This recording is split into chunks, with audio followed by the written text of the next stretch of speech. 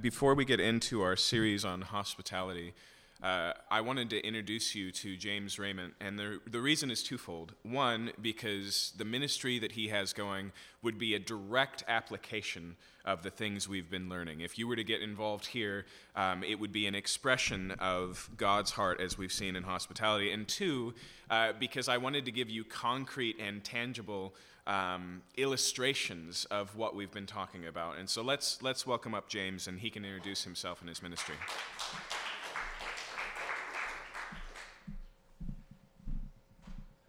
Morning, guys. My name is James Raymond. I've been living in Seattle for 7 years now, and I run the Al-Maida Initiative. I'm sure all of you are aware of the awful things that have happened in New Zealand in the last couple of days. 50 people have been killed. 50 Muslims have been killed, and unfortunately, this is simply one in a number of tragedies we've seen unfold in regards to Islam and its interaction with the world and the world's interaction with Islam over the last years. I mean, starting with 9/11, with lots of terrorist attacks, lots of retaliations. This is simply one in a string of awful events. And Jesus, in Luke 13, kind of explains that these events are there to kind of wake us up so that we'd repent of our sin, that we'd pay more attention to who God is, and be aware of what's really happening, because ultimately everyone dies.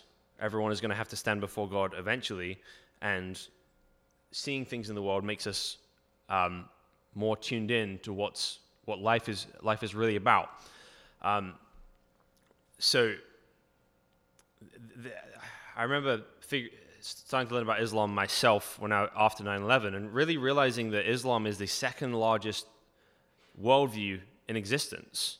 Right? It's the largest non-Christian worldview on the planet. A quarter of the world's population are Muslims, and there's 150,000 Muslims in the greater Seattle area. So about 6 years ago, I found myself in a place where I gained the conviction that I should figure out what Islam is and who my Muslim neighbors are. So I read through some of the source materials and just became very convicted it was a very academic exercise. So I decided to try and get out of my Christian bubble and meet some of my neighbors. So I decided to check out the Muslim Student Association at the University of Washington. I walked in very awkwardly partway through one of the meetings, and the door was right behind the speaker, and everybody saw me come in. But one guy waved me over, offered me a seat. I went back, and I kept going back, and I've been going now for 6 years. I'm the longest attending member of the Muslim Student Association at the University of Washington. And I didn't go to stir up any trouble, just to listen, learn, make friends, and then be able to have one-on-one conversations with people where we talk about what we believe, we talk about the gospel. And I did this just for an hour after work each week. And then after a couple of years of doing that, I was invited to an interfaith event on campus. And typically interfaith events end up being pretty shallow. But by the grace of God, this one had a terrible turnout. It ended up being me and 5 Muslims in a room for an hour and a half. So instead of this planned curriculum of how do we all be Americans together when, I'm foreign, 3 of them were foreign, there were only 2 Americans in the room, they just started asking me questions like, how can you believe that Jesus is fully God and fully man at the same time? And how can you trust the Bible is accurate after all this time? And after chewing through those, a girl called Zara said, I really want to go to church sometime, but my Christian friend never invites me. So I said, what? My wife and I go, come with us. In fact, you guys should all come, make it like an interfaith field trip. And they were like, oh yeah, sounds good. I was honestly expecting nothing to happen. But 3 days later, the official Muslim Student Association Facebook page sent out an invitation inviting all of their people to go to church. They said, guess what happens on Sunday, guys? Church! Our very own James Raymond invited us to go to his church with him. Let's all go. It's a great opportunity to learn. We'll get lunch afterwards. Parking will be validated. So and 50 people RSVP'd to this event. Now, this is a college RSVP, which doesn't mean anything in real life, but we had 13 people show up that Sunday and just had great conversations with them. So that led to me being on staff with Cru for 3 years, where I was able to interact with a lot more Muslims. But I gained the conviction that this opportunity is much, much bigger. There's 150,000 Muslims in the greater Seattle area, and our hope as the Al-Maida Initiative is that each of them would be known as an individual by a Christian that loves them and is praying for them. And a lot of this, a lot of our model of this comes from one specific story, where I was greeting outside church one Sunday, and I saw a woman leaving who I didn't recognize, and I said, "Hey, I don't think we've met yet." She said, "What? You and I, we don't know each other." "What? We've never met before." She said, "No, this is my first time here." I said, "Great, what brings you here?" She said, "I grew up Muslim, decided I didn't believe that anymore, tried being nothing, that felt empty, so now I'm trying this." I'm like, "Great, where are you from?" It's like, "Saudi Arabia." I'm like, "Great, which city?" She said, "You wouldn't have heard of it." I said, "Try me." I said, she said, it's a small town called Safwa. I said, "I know where that is. I have a friend called Ali Amiri al-Safwani, which means from Safwa, right?" She's like, "Yes," which means you probably grew up as a Shia Muslim, right? And she's like, "How the hell did you know that?" And she went from like really not wanting to talk to me to really, really, really wanting to talk to me. Because I knew where her hometown was. So we got coffee that Friday, and the place she was at is she liked the sort of general vibe of Christianity, but still thought Islam made more sense, because in her mind, the Bible had ended before Jesus was ever on the cross. And then the Quran comes along and finishes the story by saying God rescued him from that situation. So I just read the last 3 chapters of Matthew with her, and she said, "Oh, it does say he died and rose from the dead, but practically what difference does it actually make?" I said, "Okay, in the Islamic sense of things, Allah loved Jesus so much that he rescued him from the cross. In the biblical version of things, God loved you so much that he put Jesus on the cross. So if you trust him, you can know with certainty that you're loved and forgiven." She said, "That makes so much sense to me. I believe that." And she's been rolling with us ever since. And she wanted to find a way to reach out to her local sort of Saudi community without having to sort of explain too much of it herself. So we put together a dinner at our church, and we had 35 Muslims and 35 Christians for dinner at downtown Cornerstone, and just had really, really good conversations with people. Met another Saudi who'd secretly become a Christian about a year earlier there, and then another guy who came, professed faith a couple of weeks later, and just gained credibility with the community. So what the Al-Maida Initiative does is we do training, right? We want to equip people. We want to educate people. We want to help them understand what Islam is as a worldview and who Muslims are as people. And then we want to give you tools to engage the Muslims around you and help you kind of get over the fear of meeting your Muslim neighbors, help you feel equipped in what to say, and provide some practical bridges to do that. So if you're interested in learning more about engaging Islam in the Seattle area, there's Seattle Central College walking distance from this spot, which has a Saudi student club. There's lots of opportunities all around the city. If anyone's interested in engaging those, I'll be in the coffee area later with a sign up, and we'll organize a training for Calvary. This stuff is so much James's heart that we didn't find him. He found us. He just knew we were here and introduced himself about a year ago.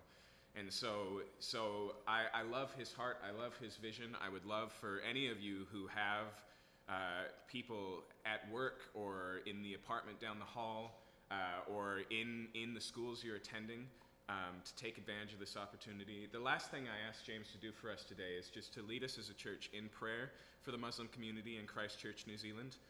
And so let's just pray right now. Go ahead, James. Lord God, I ask you to be present in Christchurch, New Zealand right now, a city which is supposed to represent you by name. I ask that that local churches would rise up, that would provide comfort and truth to the Muslim community there. I ask that death would have its intended effect, that people would seek you more clearly through this, that people wouldn't simply feel righteous because they're being persecuted, but that they would honestly seek truth and they'd find it, and that through this awful tragedy, people would meet you, that your name would be glorified, and that people would be saved. I ask that your church would reflect you well, providing love and truth in this situation. In Jesus' name I ask this. Amen. Amen. Thanks, James. Thank you. After service, again, just follow the voice. Follow the accent, and you can sign up, and we'll put together a training ad hoc for all those who are interested. We're going to go ahead and get into our study this morning. We've been working through this series called Showing Hospitality, and in the midst of it, we've talked about loving the stranger, we've talked about eating with sinners, and this morning we're going to talk about sharing with those in need, which is another facet of hospitality. And to do so, once again, we're going to look at a episode in the gospel where we find Jesus at dinner. And so if you've got a Bible this morning, please open it up to Luke chapter 14. If you're in need of a Bible, you should find one right in front of you. There's an index in the first few pages. The Gospel of Luke is in the New Testament, and you can use that index to find it. Again, we'll be in chapter 14.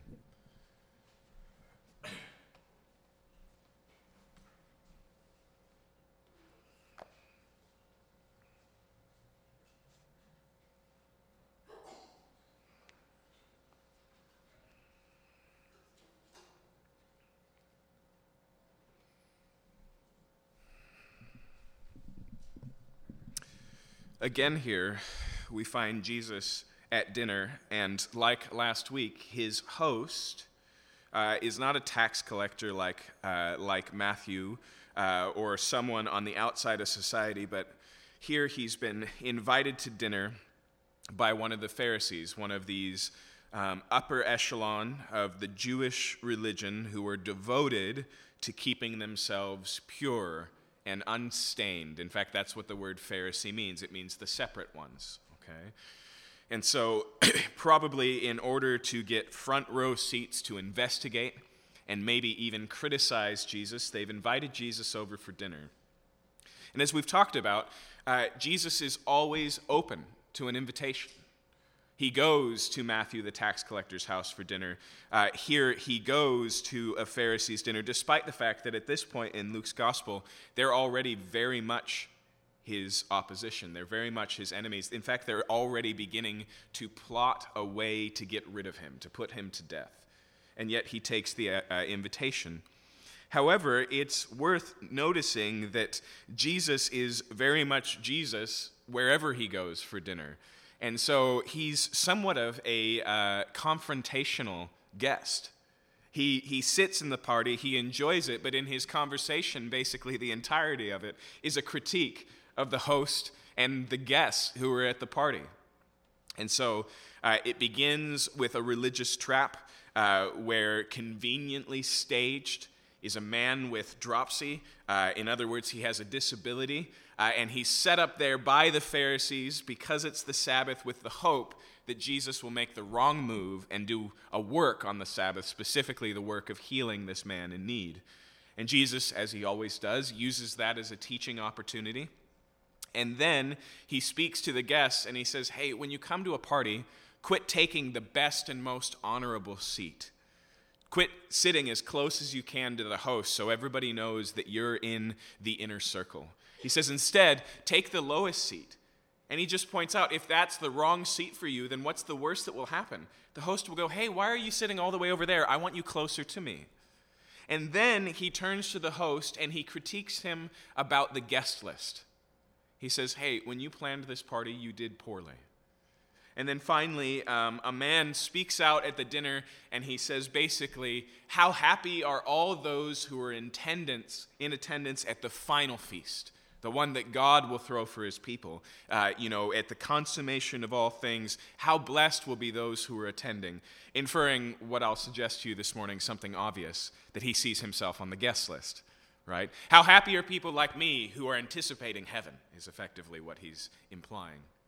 And so then Jesus gives a parable about a feast, about a guest list, and as he does so, basically, he once again challenges those in attendance and says, are you sure you really want the feast that God is offering? And so here, as we read this story, what I want you to notice is that these two pieces we're going to look at, first with Jesus' critique about the guest list, and then with this parable about a future feast, I want you to notice that they intentionally run parallel. In fact, both times he's going to make a 4-point list of the people who are in attendance. It's the poor, the blind, the cripple, and the lame.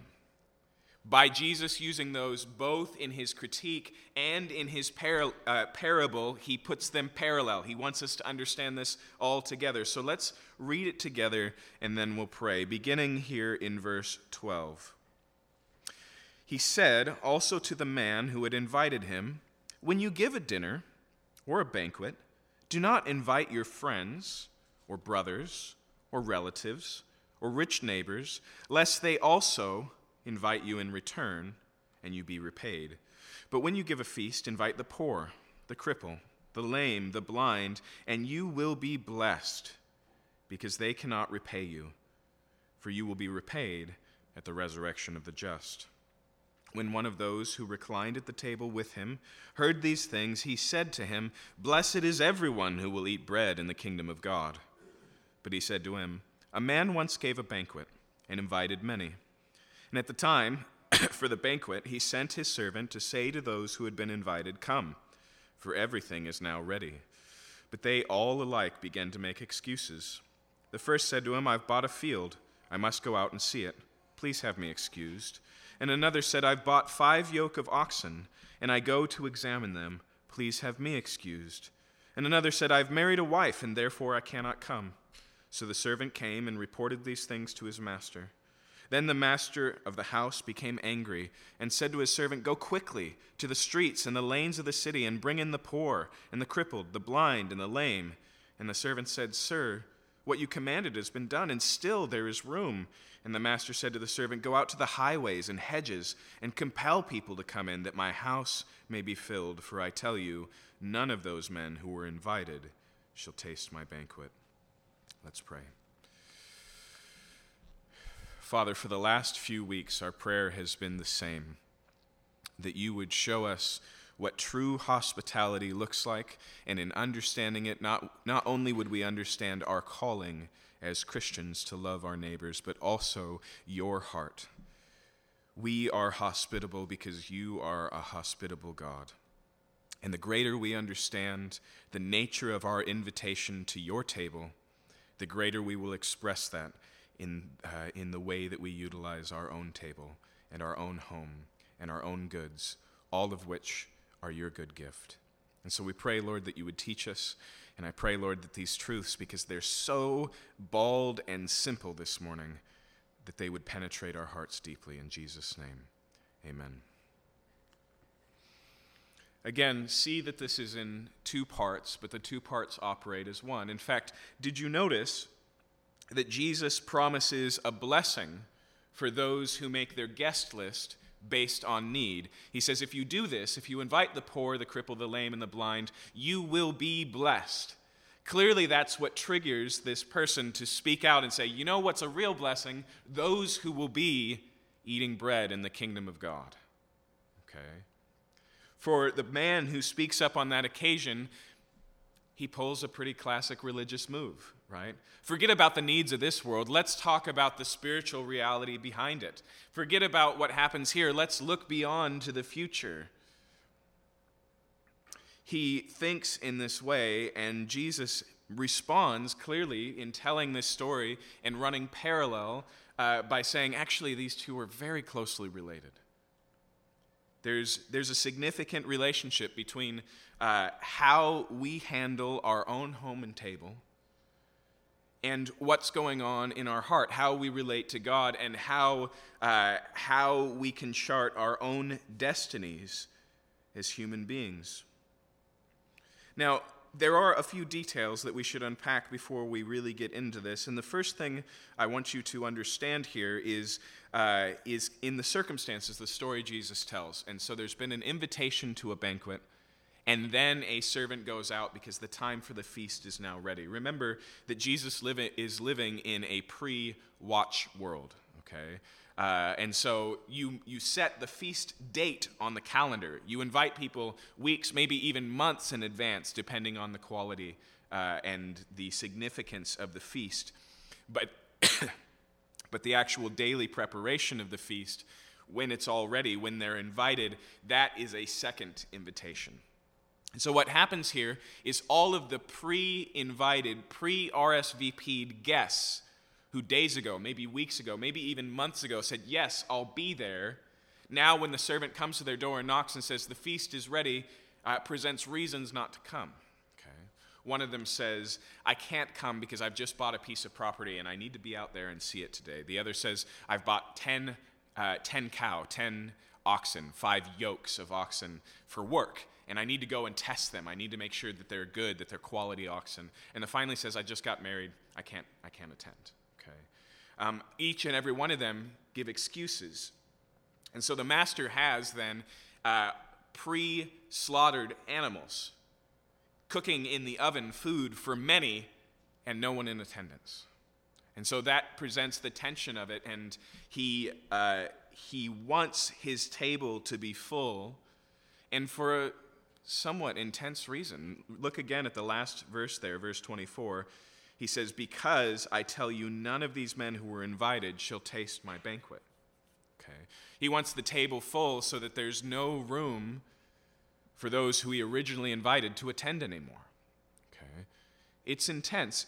It's interesting because Luke's parables, almost all of them, these stories that Jesus tells to make significant points, almost all the ones Luke utilizes we don't find in Matthew or Mark or John. And on top of that, all of them involve controversial aspects. It's in Luke that Jesus takes a Samaritan, a despised people group living in the middle of Israel, and makes him the hero of the story. It's in Luke that Jesus takes a servant who rips his boss off and makes him a good example of shrewd living. Okay? Over and over again, there's always some controversy, some intensity, some danger in the parables of Jesus. But here, what's going on, once again, is that Jesus is connecting how we live out our daily lives and express hospitality and our expectation for what is to come. Basically, what prompts this parable again is a man who looks forward to this heavenly feast, to the consummation of all things, to fellowship with God. And I would suggest to you that in telling this parable, he asks 2 questions. One, if you aren't happy having these people in your home now, why would you be excited about being with them in heaven? In other words, he doesn't understand who it is who's going to cross the finish line and share the table with him. And 2, if you aren't expressing that now, then do you really have a seat at the table? In fact, the symbolism of the parable is pretty simple, isn't it? Those who reject the invitation, on the whole, reflects these same Jewish people who sit around this table. Those who are acquainted with the promises of God have the invitation given through the prophets, through the Old Testament, through the expectation. But how do they treat Jesus? Jesus is here, and he doesn't say the kingdom of God is coming. He says the kingdom of God has come. Jesus comes and he says the table is laid and the feast is happening. And so as he eats with tax collectors and sinners, he says those people are entering into the kingdom of God. They're encountering the King himself in Jesus Christ. And where are the Pharisees? With their arms crossed at a distance, not entering in, not enjoying the fellowship of the table. Even here, only is Jesus at this table because he's on trial. Okay. Look again with me at Jesus' advice in verse 12. He says, he said to the host, "When you give a dinner or a banquet, do not invite your friends or your brothers or your relatives or rich neighbors, lest they also invite you in return and be repaid." He says making a guest list is dangerous. That's what that word "lest" implies, right? He says the danger is if you invite your friends and your family and the wealthy and the people you know, they might actually invite you over to their house, right? Now, I'm a pretty introverted person, so I read that fear a little bit different. But if you remove that element, what is the suggestion here? It's a strange one, isn't it? What's the big deal about being invited over to someone else's house for dinner? The danger here is not that that isn't a valuable consequence, it's that you're settling for something less. Okay. He isn't suggesting here that there's a risk in inviting the people you already know, the people you already enjoy, and even the people who could be of some benefit to you in the future, whether it's just in a return invitation or maybe even in the networking sense that we talk about when we eat with people who might be good for our career. He's not necessarily denying those things, but he is recognizing that there is something greater, a greater reward, a greater value in doing something entirely different. As is always the case, as C.S. Lewis said, the danger for us in human beings is not that we desire too much, but too little. That we would settle. Now, here again, verse 13, "But when you give a feast, invite the poor, the cripple, the lame, the blind." I think the tendency we have with this text is to very quickly try and limit it, very quickly explain it away, make it easier to follow, because it is intense, is it not? The poor, the cripple, the lame, the blind, invite them into your house. Fill your table with them instead. You see, let's put together a couple of the pieces. The contrast here is not, well, I can't have those people over because they're too needy. Although that's a significant part of the paradigm, right? If you're going to bring a lame man to your table, he's going to have to be carried. If you're going to bring a blind man to your table, he's going to have to be led. If you bring a poor man to your table, then all of the cost of the meal, you're going to provide. And at no time are you going to have a reciprocity, a reward directly for that. You're going to experience no social advantage, okay? And that gets us closer to what the issue is here. Especially significant for Luke's audience, people who are living in the Roman world and are familiar with the Roman patron system, okay, where meals became a place to improve your social standing. Okay? And so patron relationships were one where someone in a lower strata of society would be basically adopted by someone in a higher strata. And there would be a tit for tat, a give and take relationship. Okay? Part of the patron system were the city benefactors, who would build great works on the city's behalf and gain all the glory that comes with it, with their name on the library or on the theater, those types of things, okay? And so that's really what's going on here.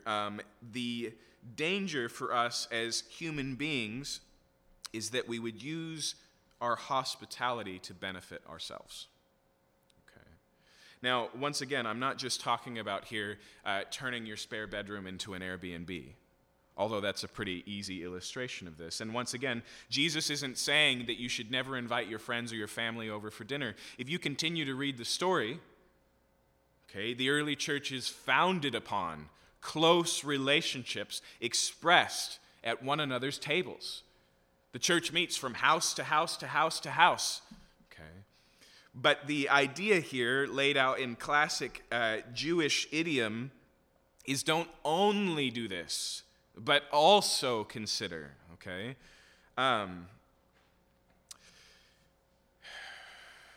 Let me give you an illustration of what this looks like. And it's a crappy illustration because we don't really use our table in this way, okay?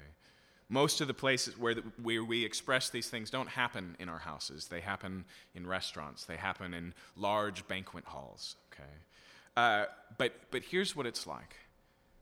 Jesus would say, if you're the bouncer running the front door of the club, right, where the tendency and the propensity is to let the very attractive people in, and the very wealthy people, and the people who are going to hire table service, right, and be let into the private area, to bring them up to the front of the line. He says, instead go across the street where the homeless man is sitting and bring him to the front of the line, right? That's the cultural reality of what Jesus is saying. He's saying, determine your guest list, the priority of it, the first place of it, by need and not by benefit. Okay.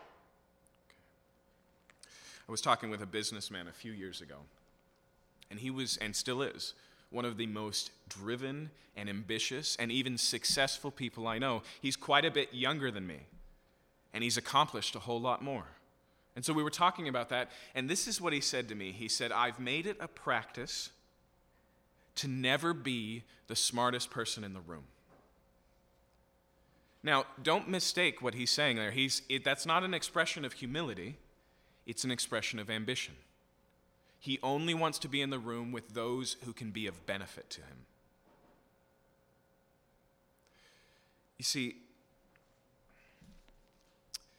one of the lessons that we learn here is effectively that our table, our homes, should be a primary place where we meet the needs of others.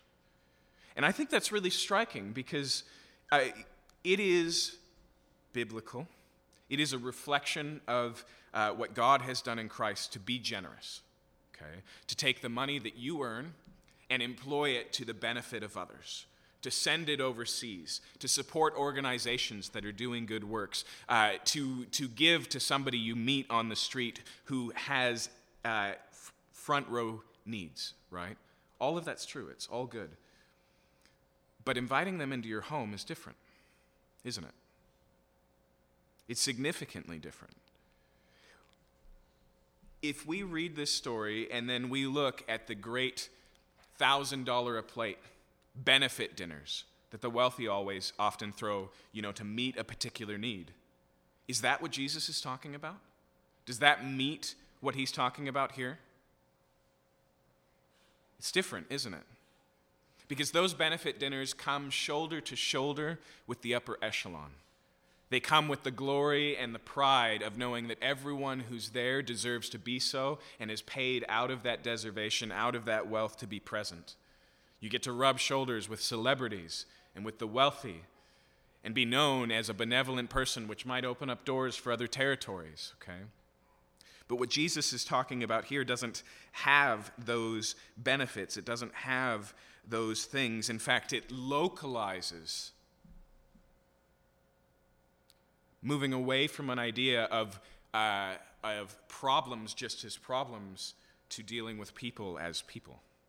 Right? Do you see the difference there? One says the poor, and the other says Joe. One says the disabled, and the other says my friend Katie. Okay, do you see the difference there? In some ways, it's a lot smaller. Let's be obvious here. What Jesus is talking about here is not going to solve poverty. But that's not his agenda. His agenda is to love our neighbors, and as much as we can benefit the world at a distance, love always goes deeper.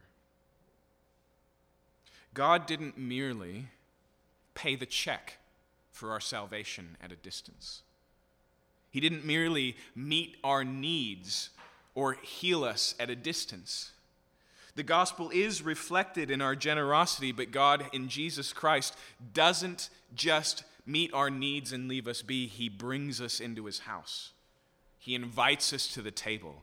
He makes us his friend and even part of his family. He adopts us. That's different, isn't it? It's personalized. It's greater.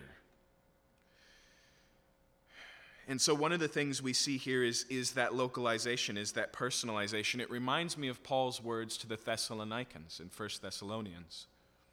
He comes into Thessalonica knowing no one and seeking to do them good, specifically in telling them about what God has done in Jesus Christ and sharing the gospel. But as he's ministering to them, he says this, reflecting on his first week in Thessalonica. He says, let's turn there.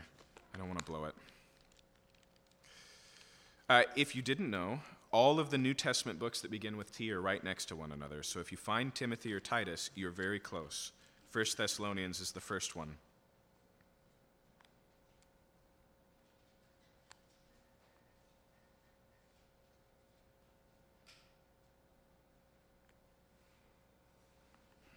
So here he comes to meet a need, a stranger in a strange town, and this is what he says happens in verse 8.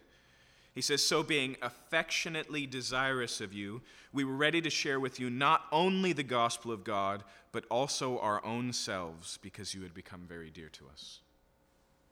Not just to share the gospel and go away, but to give of himself,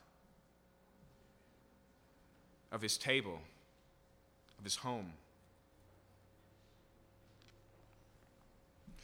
What Jesus suggests here is that the needs of those around us should incentivize us not merely to meet those needs, but to form our guest lists, to invite people into our homes, to give them a place to stay, to eat with them and get to know them, and all of these things. This is a deeper, a truer hospitality, and by nature, a scarier one, a harder one. Okay. And clearly here, when he talks about the poor, the crippled, the lame, the blind, he's not making some sort of a limited shape of who it is that we should invite. He's using the least of these as a broader category. This isn't about these specific needs, but need in general. Okay. And so this would also apply to the single mother, whose life is just chaos right now. To invite her and her child or children into your home is what Jesus is talking about here. Those who are living alone and recovering from some significant surgery, bringing them into your home and taking care of them, that is what we're talking about here. Okay? But it also extends further than we'd like to admit, and there's no getting around that. Jesus is provocative. And I don't want to take the sharp edge off that, because these are the words of Jesus himself.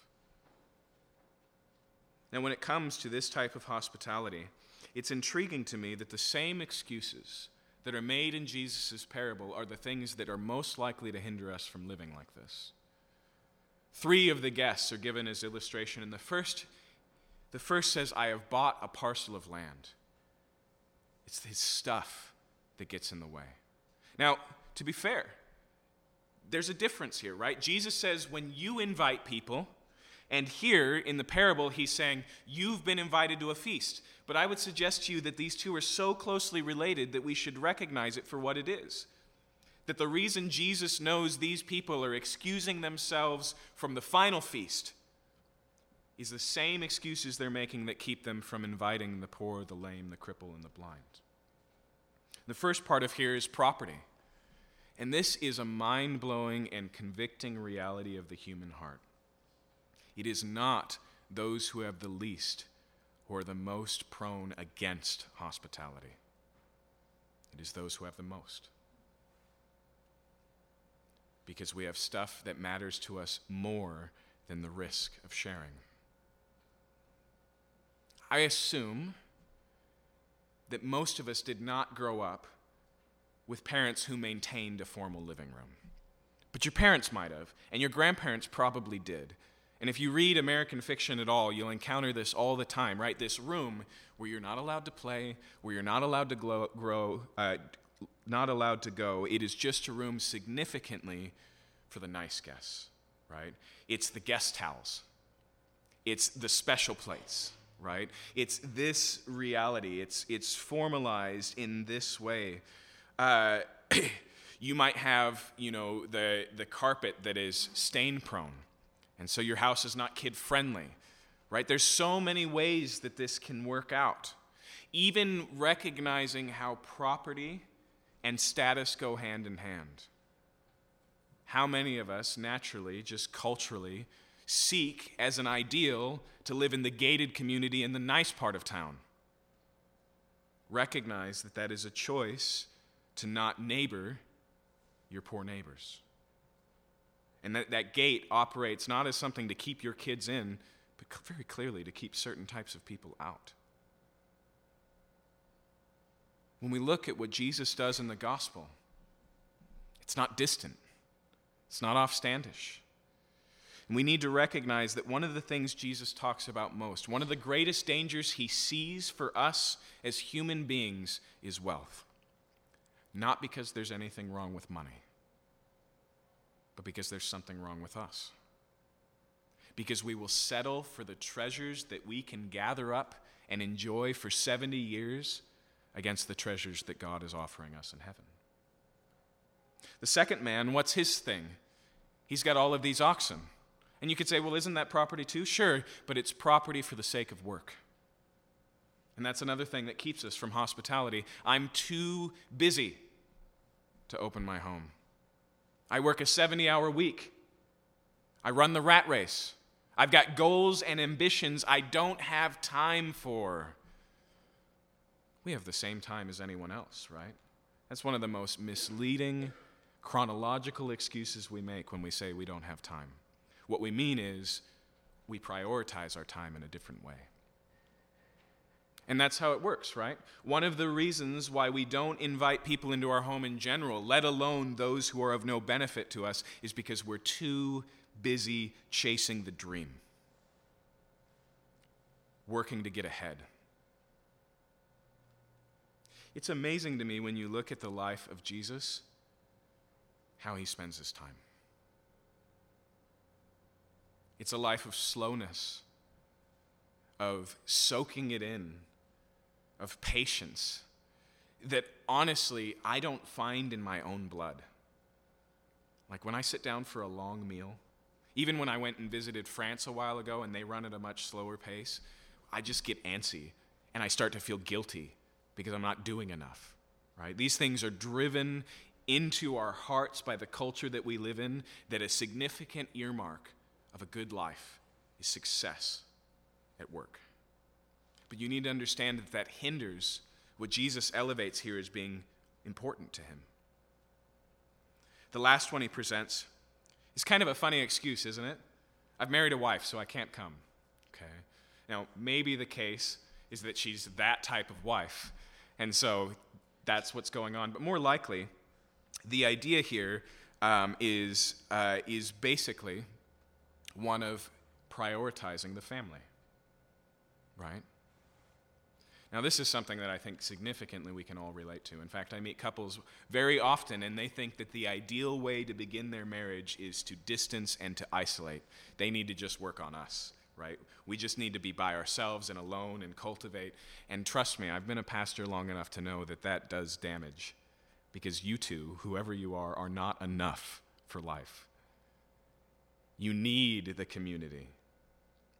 We get bothered sometimes by that traditional part of Western weddings where the community is given a chance to voice any reason why the two should not be wed. We're offended in our independence and our autonomy that anybody thinks they have the right to determine who we should marry. But you need to see that for what it is.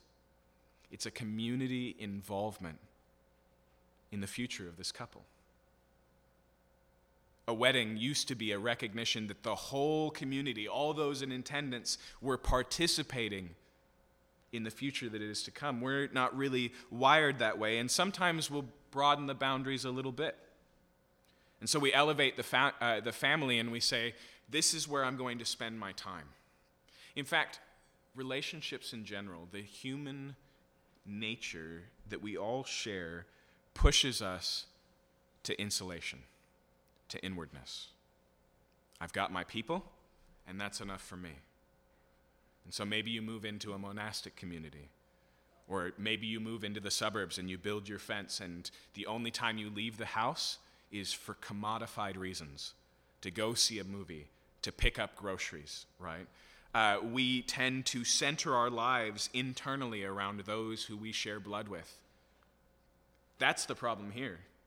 We need to recognize that family and the elevation of family, or the satisfaction with the community who you love and naturally benefit from, goes against the grain of an eternal destiny where the table is wide open.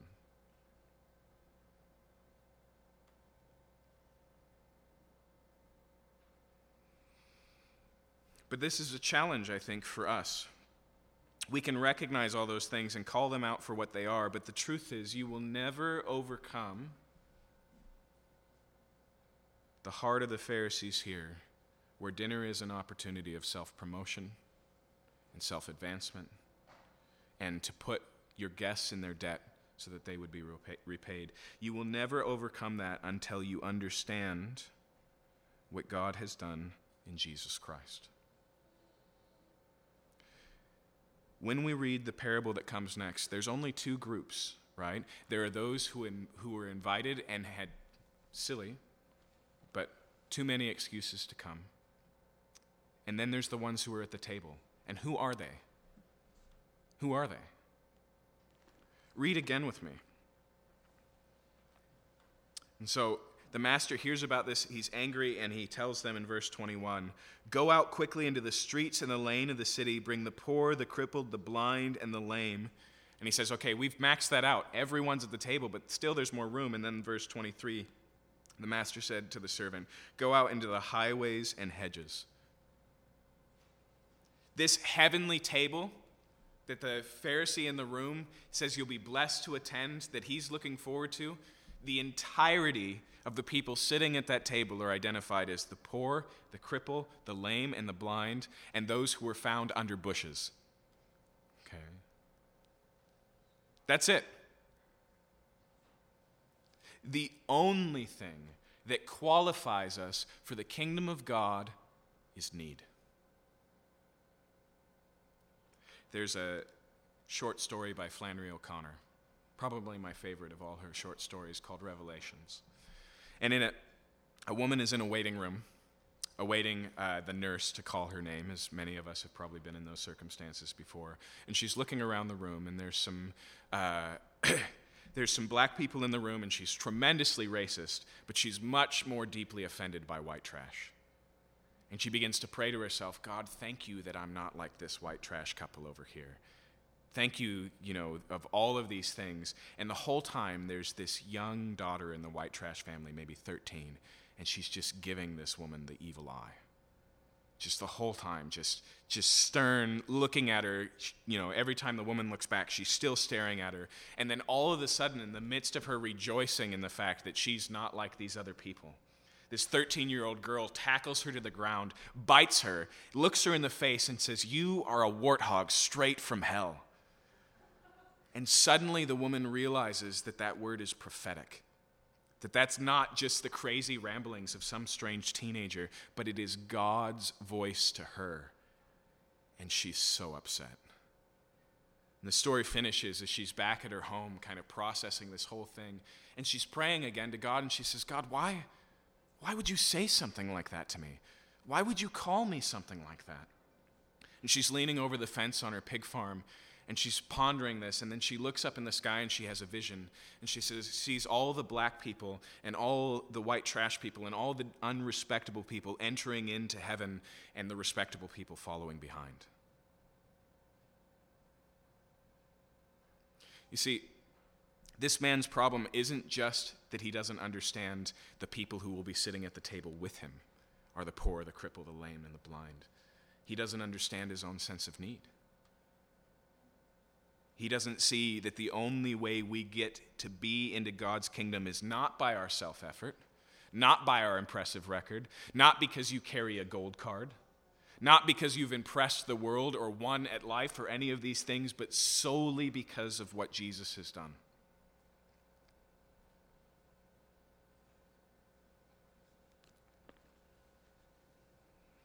I want to draw your attention to one last word here in verse 23. The master said to the servant, "Go out to the highways and hedges and compel people to come in."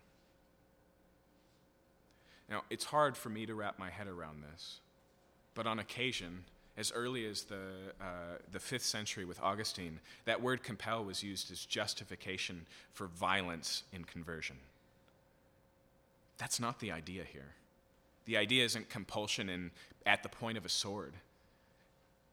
What would it be like if you were living your life on the streets?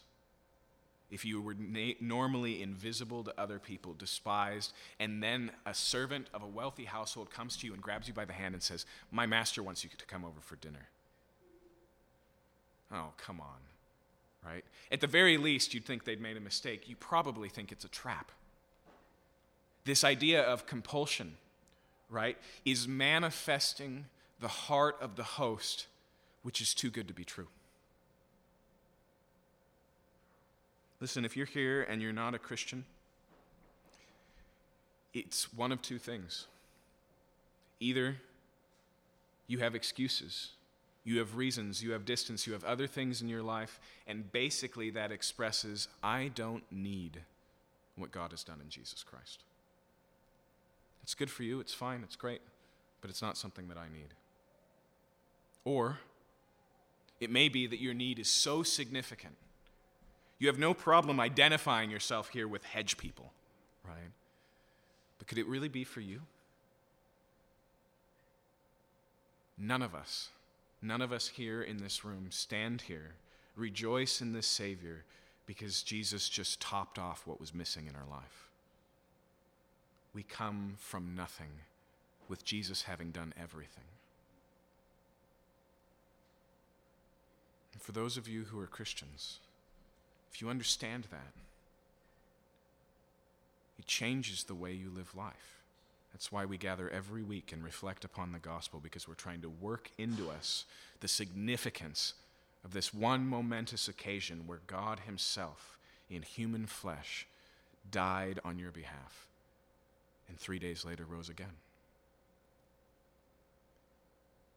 But one of the ways that's going to be expressed in our lives is seeing the needs of those around us, not as something to throw money at, not as something that disqualifies them of being any benefit to us, but as an opportunity to rejoice in and to reflect what we ourselves are receiving in the kingdom of God. And don't be confused here. When Jesus says when we take care of the poor, crippled, lame, and the blind, that God will reward us, okay, that is in some way our self-interest. Like I said, the problem here is not that we desire too much, that we want world-renowned, that we want to get ahead in our careers. It's that we desire too little. We settle for those things when God is offering something greater. But understand that that reward is only rewarding because it comes from the hand of the God we love. What we get at the end, what this reward looks like, is simply a well-done, good and faithful servant. And let's be honest, if you're not totally enraptured with the person who speaks that, then it's just one of those, I did all of this and all I got was a t-shirt scenarios, right? But if you understand that this is Jesus saying, you get it. You understand what I've done for you. It's not that we repay it in this action, but we do reflect it. Then we long for the reward that's offered here. So much so that the rewards of this world that would keep us from loving the stranger, from eating with sinners, from utilizing not just our income, but our own homes and tables to meet the needs of our neighbors.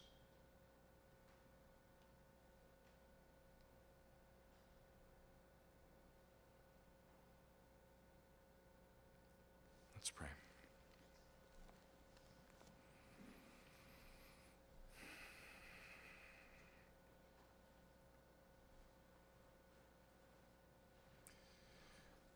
Father, we forget.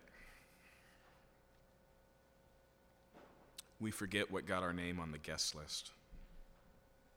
We forget the significance of not just our need, but your provision in Christ Jesus. We get caught up in the desires of our heart and the idolatry that pursues success or wealth, that tries to build a little heaven on earth.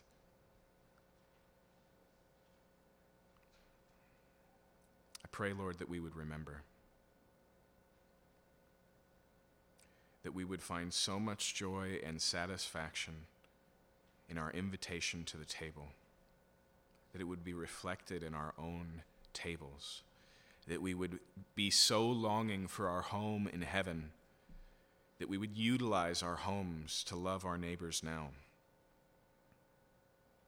that we would see everything we have as not just a gift that you have given us to be grateful for, but that the best way to express that gratitude would be to put it to use for the sake of your kingdom. As Luke tells us the words of Jesus a few chapters away from this in the Gospel of Luke, that we would use filthy mammon, unrighteous money, to make friends. That we would see the things you've given us as tools for love. And I pray, Lord, that our hospitality would be compelling. That we wouldn't just have an open door policy, that if anyone wants to come, they could come, but that we would go out into lives, that we would see needs, and that we would beg them to come with us. We would compel them to come in. We would reflect that love that changed our lives. Thank you, Lord. We pray these things in the name of Jesus, who loved us, who died for us, who rose again and invited us into the family of God. It's in his name we pray. Amen. Amen.